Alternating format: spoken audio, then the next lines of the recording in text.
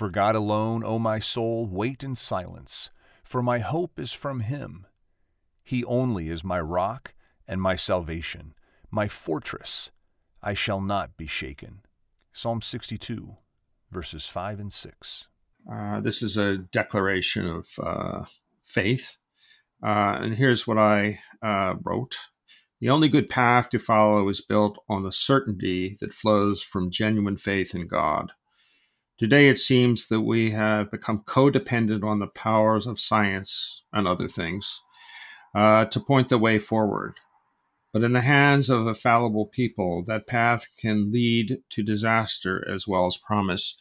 And one of the things I usually think about when I'm talking about this adulation of quote unquote science, a lot of it's not science at all. Science is a great thing, and it's created a better world to live in many ways.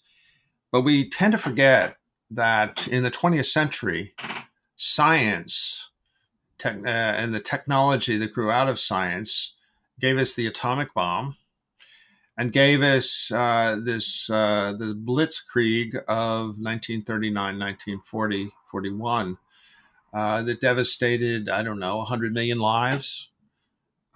So worshiping science, which is a tool human beings use, can have an upside and it can have a downside. I guess you could say this is true of just about anything in life and throughout history. Things that have been given to us by God in their raw capacity, He invites us to co-create with Him, to work with it. And if we work out of the overflow of the Imago Dei, I guess we all work in the Imago Dei, that creativeness that He put within us because He is the creator.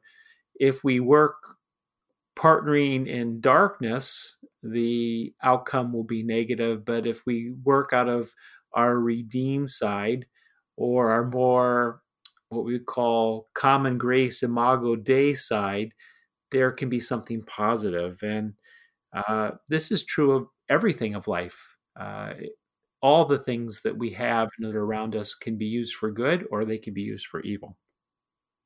And it's a good thing to recognize that the fallen angel Satan. I don't want to get too much into this, so people will think I'm nuts. But Satan oftentimes puts himself subtly in the role of God. He certainly does this with Jesus in the wilderness when he says, "If you will obey me." We have to remember that Satan is a rebel. He rebelled against God, and he wants us to join him. And I think you're absolutely right. The tools of science can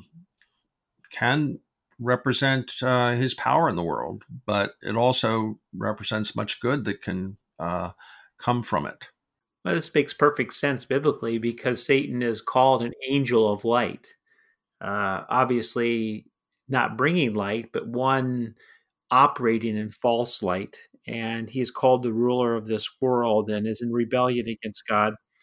And so, in the flow of our everyday life, he's constantly tempting us to use what is good in a way that will bring brokenness and sense of frustration to us afterwards. When God says, I've given you these things, use them out of my design and flourish and find full meaning and purpose in life. The psalmist recognized this, and so he actually preaches to his own soul. Oh, my soul, find your hope from the Lord. He is your rock and salvation and fortress. In him you won't be shaken.